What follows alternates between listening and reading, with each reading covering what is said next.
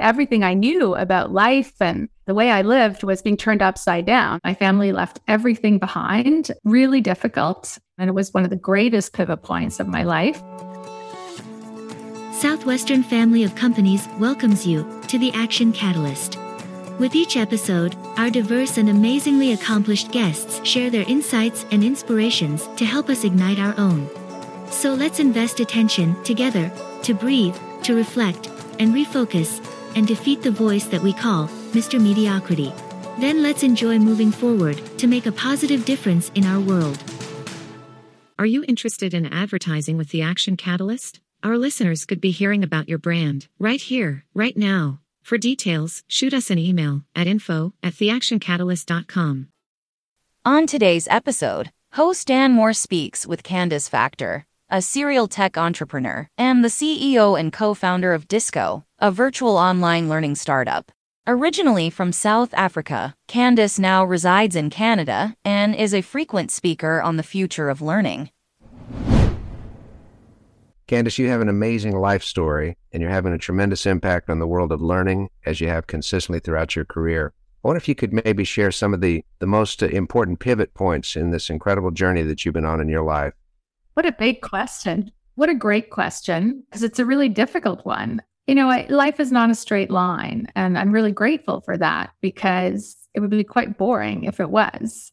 I don't know if you've ever done this exercise, where you actually map your life and you map sort of the highs and the lows and sort of what those were. And when I think about my life, there really have been so many pivot points. I'd say the first one was being 14 years old and told, I have 6 weeks left in South Africa and we're moving to a new country in 6 weeks' time. So, that was a huge pivot. Everything I knew about life and the way I lived was being turned upside down. And it was one of the greatest pivot points of my life, moving to a new country. Really difficult. My family left everything behind for a safer, better life. And we moved to Toronto, Canada. Pivot number 2, I would say, was taking some space after working pretty much nonstop. I'd felt since I was, in some ways 14 years old. I'd had a career where I was just go, from business school to strategy consulting, to building a corporate venture arm, to helping scale a startup. And, another huge pivot point was actually stopping and taking a year to really get connected to what I was passionate about again and really actually rest. If I can unpack a couple of those points. First of all, moving at about the age of 14, you were pretty embedded in your friend group, I'm sure, at that time. And then all of a sudden having to restart in a completely different culture, completely different world. What advice could you share with some of our listeners who maybe are going through similar life resettlement or turmoil at this point?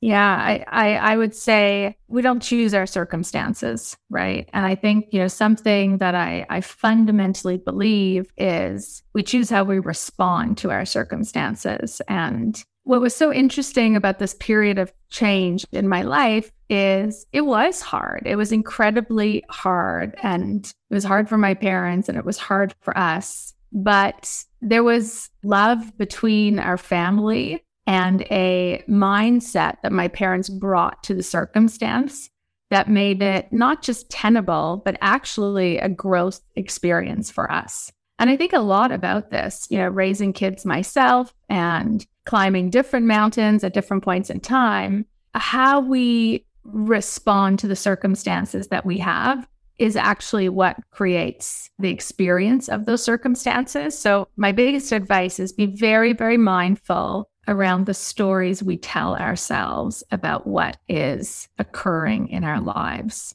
And so this just very simple sort of shift between victim to agent of our lives and of our circumstances. And there's a really wonderful book that was a life-changing book for me by Viktor Frankl, Man's Search for Meaning. And, he's got so many wonderful quotes about this very topic. And the one I also really love is it's really hard to change our mindset in the moment.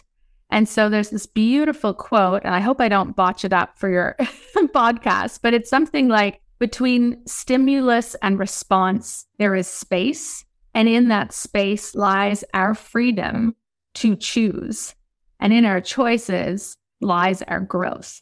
that's also something I would just recommend to this audience is, don't beat yourself up if you're really triggered by the circumstance. Instead, create some space for you to be reflective, for your emotions to settle, and for your attention to actually go to being intentional about how you are thinking about the circumstance, because it's really, really hard to do when we're in fight or flight mode. But it is a lot easier when we create some space for ourselves, especially living in an attention economy where, there's a lot of powers that are trying to fight for your attention to not make space for yourself. That is certainly true. In fact, as you talk about the phrase make space, I'm reminded of what they say you're supposed to do when you're caught in an avalanche. Take your elbows and push them in front of you to create some space for at least a breathing. Because if you can breathe and calm your heart rate, then you can start to think again. Totally. Another quote from the same book where he said, when we are unable to change our situation, we're challenged to change ourselves. Very, very similar thought process. Love that. Yeah, I get goosebumps. In fact, a wonderful thing, my son is actually reading, they've been asked to read books about the Holocaust in their class. And especially in a society right now where many books are being banned, I was quite excited by the idea that, kids are sort of looking at difficult times in history. And there's a young adult version of Man's Search for Meaning that he has just started reading. And I thought to myself, man, I would have saved myself a lot of trauma had I read this book a lot earlier in my growth, but he seems to be enjoying it so far. Now, the second thing you said that was so significant, this pivot, is when you took literally a year out. What were some of the difficulties with stopping what you were doing? Because you were headlong leading a major company with worldwide reach. To be able to make the decision to just stop, but it probably like stopping an ocean liner. You can't just hit the brakes and it stops. It was such an interesting period of my life where, I think if you're an immigrant and you had a lot and you lost everything, you're really motivated to be successful, to achieve, do well, to please. I just was, people used to throw things at me because why? I had the shoulders to carry them. And at some point, nothing seemed fun anymore for me. And I was really emotionally triggered. Like, it's very easy for me to tell your audience, oh, just take space and, don't, be a victim. But I was feeling the weight of the world. In many ways, I actually think I was burnt out. Like, it was, if I really look back on that period, I had 2 very young kids. I was scaling a venture-backed global platform on a plane all the time. I hadn't stopped. I, was responsible for a lot of people. And so going to your question, like what made me stop? My body in many ways, my body and this knowing that I should, I thought I had done all the things that I was meant to do to be happy. And yet I felt so empty inside. Even though outwardly people would say, wow, you have had a very successful career and I did have many wonderful things. I actually realized I didn't enjoy my life at that moment and something was wrong. I felt like I was on this treadmill. And so it was a really unlike me thing to do where I just said, I have 2 young kids. I need to take a year not to not work. In fact, I was actually quite successful as an entrepreneur that year, but where I'm not going to give every ounce of myself to something. I'm actually going to take the time to stop and get curious about what I'm actually passionate about and where in many ways I need to heal. And I'm going to spend time and space being reflective. What was hard about that was I felt very naked. I'd run around the world with all these big fancy titles and always having something to show for like a brand name, right? Of the startup I was running or the media company I had helped create. And all of a sudden it was just little me, and the best way to describe it is I felt completely naked and in some ways embarrassed. Like if somebody asked me, what do you do? It was the first time in my whole life I didn't have an answer. And so I actually remember going to a dinner party and thinking, oh my God, what do I tell people that I'm doing? And it was the single best thing that ever happened to me Because what I realized is so much of my life I had spent worrying about what other people thought of me, pursuing what their definition of success looked like, achieving for the sake of, being successful in society's eyes. And it had come at the expense of my personal well-being and my personal vision for success. And so this was just like such a life-changing moment for me, where I claimed back my identity and my sense of self. And I actually took the time to do things from a place of what I wanted to be and do in my life versus what society had deemed to be a moniker of success. Mm-hmm. I think it's interesting that you said you didn't just stop working, you didn't just stop producing. You just took a different view of the whole thing. You put things into a different set of harmonious interactions in your life. So it's possible for somebody to do that without letting go of everything and disappearing into the wilderness. Absolutely. And in fact, I was one of those people. I had responsibilities. Like, I wasn't in a position where I could just have somebody else, foot the bill and take care of me sitting on a rock. But it was the first time in my whole life I took care of myself. I went for walks in the morning. I did yoga. I journaled. I created space. I did some advisory work, but maybe not, but I wasn't responsible for like hundreds of people. Like I was able to design a life that was much more harmonious. I love that word. I never even thought about that. That was in pursuit of not somebody else's success, but of my harmony, right? And there's another way I would describe this moment in my life, and this may ring true for some of your listeners, which is our circumstances, as you just mentioned, cause us to change. So I had this like very shiny silver lining outside, right? I was ambitious, I was innovative, I was an achiever, I was responsible, I had a whole bunch of superpowers. I was highly resilient. And it's wonderful. Like I'm so proud of all those things I had to have because that was my circumstance in life. But what I always love to say to people is if you have something that's really shiny on the outside, what's the underbelly? What's underneath it that caused that shine? And if you want to really grow, I don't know if you ever read the book years ago, Who Moved My Cheese? Like what got you to somewhere is not going to get you to that next level. And what got me to my next place was actually not focusing on my strengths anymore, but focusing on that messy underbelly of like intertwined, just stuckness that I'd never created the space to really, really deal with or heal or acknowledge or, the big one for me was my relationship with stress. People loved having me in charge or responsible because I got stuff done because I was really anxious and stressed. I looked at people and I thought, how can you be so calm in this situation? I'm not wired that way. And so a big part of my growth, what I realized is if I'm going to be a leader in a totally different context, I got to learn how to be calm.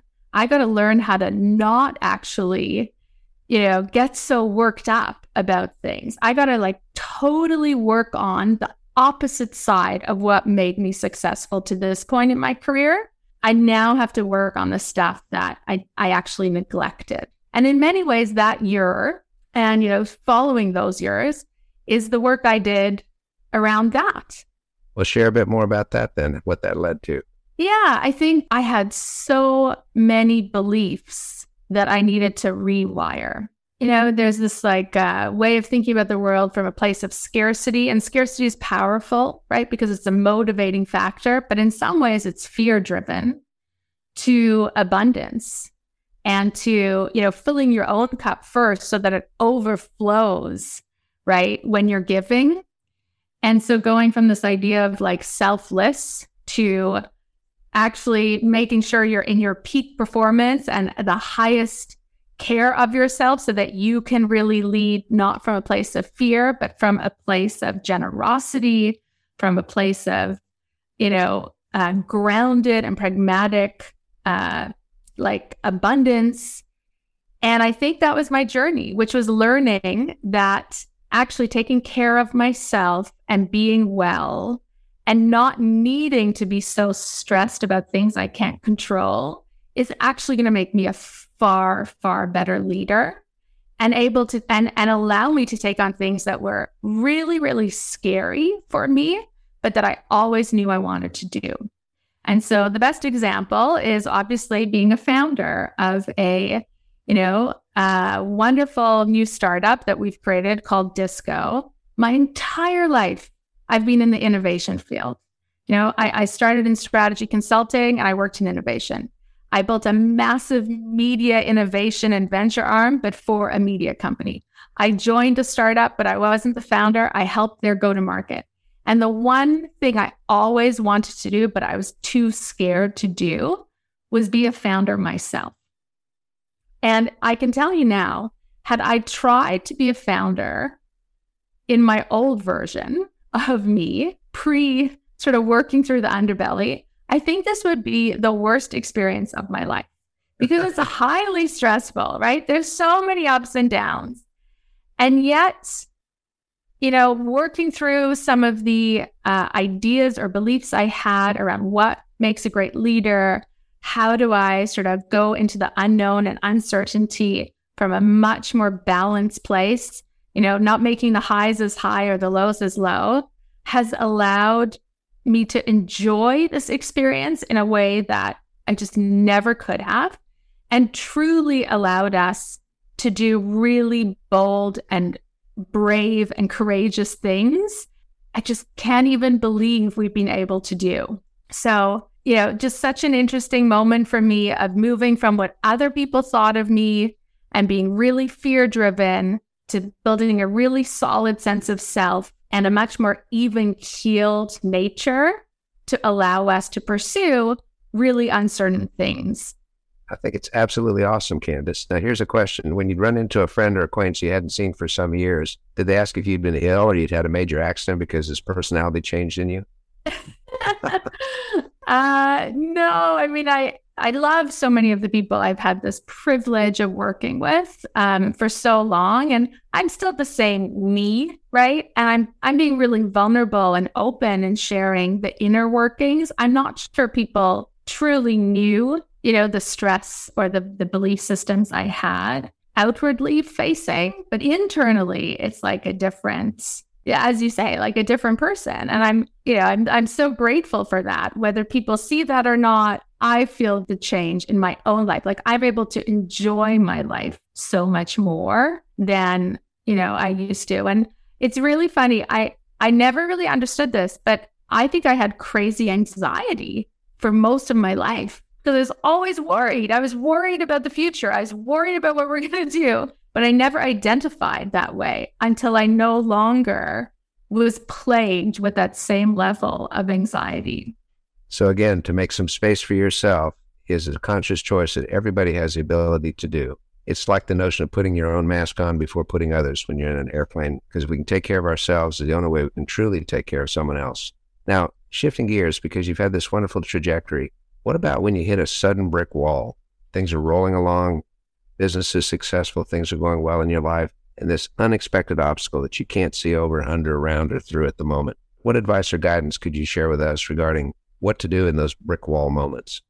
I love this question because so many people want to push through the brick wall, right? It's like the fly who's like trying to get out of the window and it doesn't see that there's an opening like right next door. It just keeps butting its head on the same spot on that window.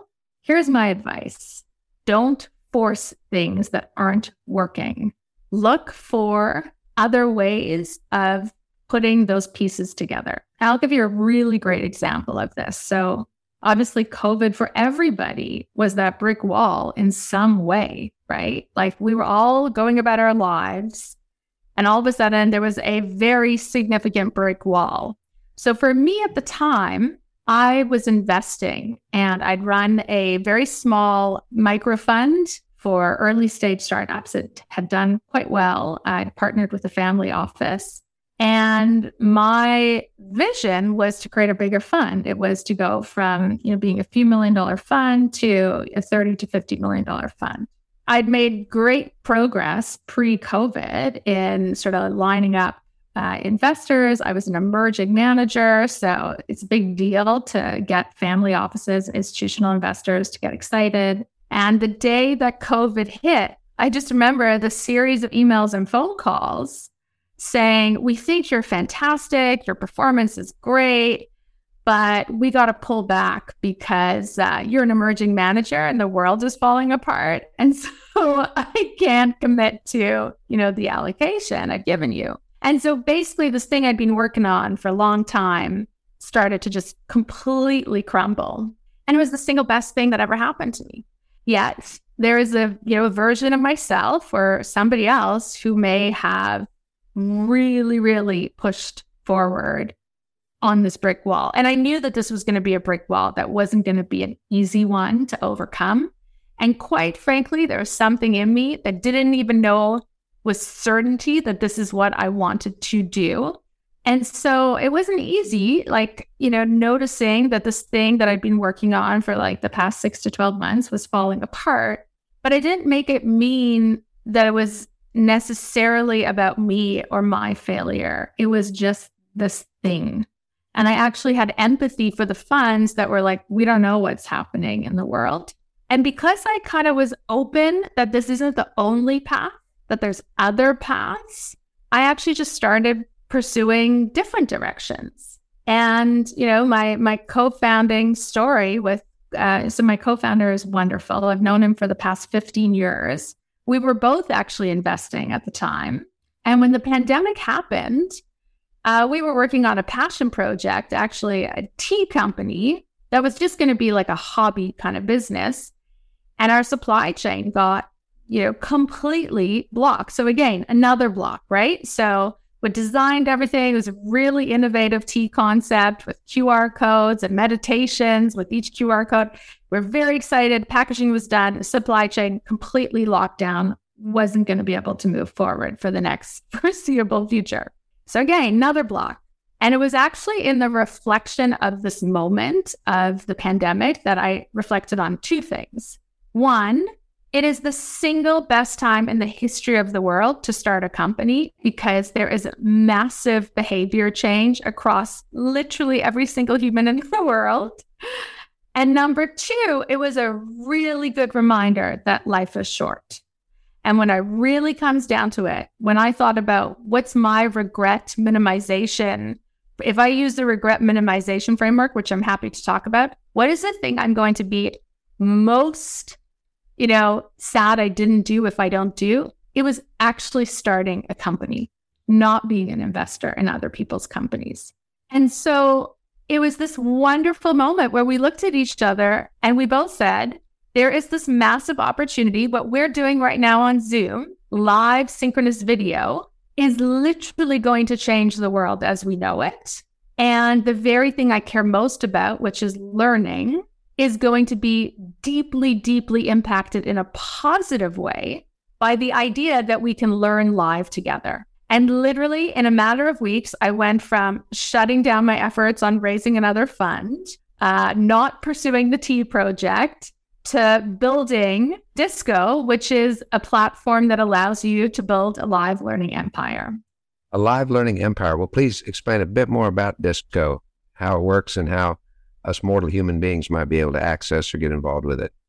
Absolutely. So virtual learning has been around for a while. There's a decade of virtual learning. And what we identified was, wow, we're both lifelong learners. Like Chris and I, we love learning. This is Chris's 6th startup, but neither of us had ever taken a pre-recorded course before.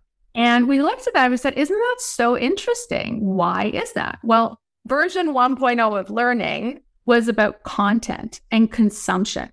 The best learning experiences Chris and I had ever had were exactly that. They were experiences and they were with other people and they were live and they were really in person at the time. And all of a sudden we realized, wait a second, with live synchronous video, we can design learning experiences now virtually that anybody in the world can access at a fraction of the cost, and you can actually deliver a transformation. And so what Disco is the operating system for anybody to create, market, operate, and scale a live learning business. And so we're not just a course platform. You can run live cohort-based courses on our platform, but you can run a series of different learning experiences, everything from, live interview series like we're doing today, to paid workshops, to masterminds, to challenges, to big live cohort-based courses. And we are just your purpose-built all-in-one operating system. So you may have heard what Shopify did for e-commerce, right? Shopify is the platform that allows you to build, market, and scale your e-commerce store. We're doing that for learning empires. So everybody from, MakerPad, the largest no-code school in the world, uses Disco to run their business, to On Deck Education System uses us now to run their academies, to individual creators like Adam Davidson, the founder of Planet Money, runs his storytelling empire on Disco. Anybody can use this. It's a SaaS platform, and we just make it super easy for you to run your live learning business. It sounds fantastic, and I love the phrase, create your own learning empire. Why not? I think it's a fantastic name. Thank you. Now, how do we locate Disco? What's the URL or website or best way to access it? So Disco is disco.co. Little secret about the word disco is obviously learning should be fun and it should be live and interactive. But disco is actually the Latin word for learn. We get really excited about that because, it's the root word for discussions and discourse. And it really is, we want to change learning from being this very static, consumption-driven, sage on stage thing to a much more dynamic and engaging experience. And all this time, I thought disco was Latin for Saturday Night Fever. Exactly. This is absolutely fabulous. Candice, thank you so much for being with us today. We could spend hours on anything in your background, your life, and what you're doing going forward. But I know I feel personally encouraged, and I will always remember this one. Thank you so much. I think it's great, the work you're doing, and keep doing it. Real honor to be interviewed by you. If you enjoy this podcast, please make sure to subscribe. And to stay updated on everything that the Action Catalyst is up to, make sure to follow us on Facebook and Instagram at Action Catalyst Podcast and on Twitter at Catalyst_Action. And thanks for listening.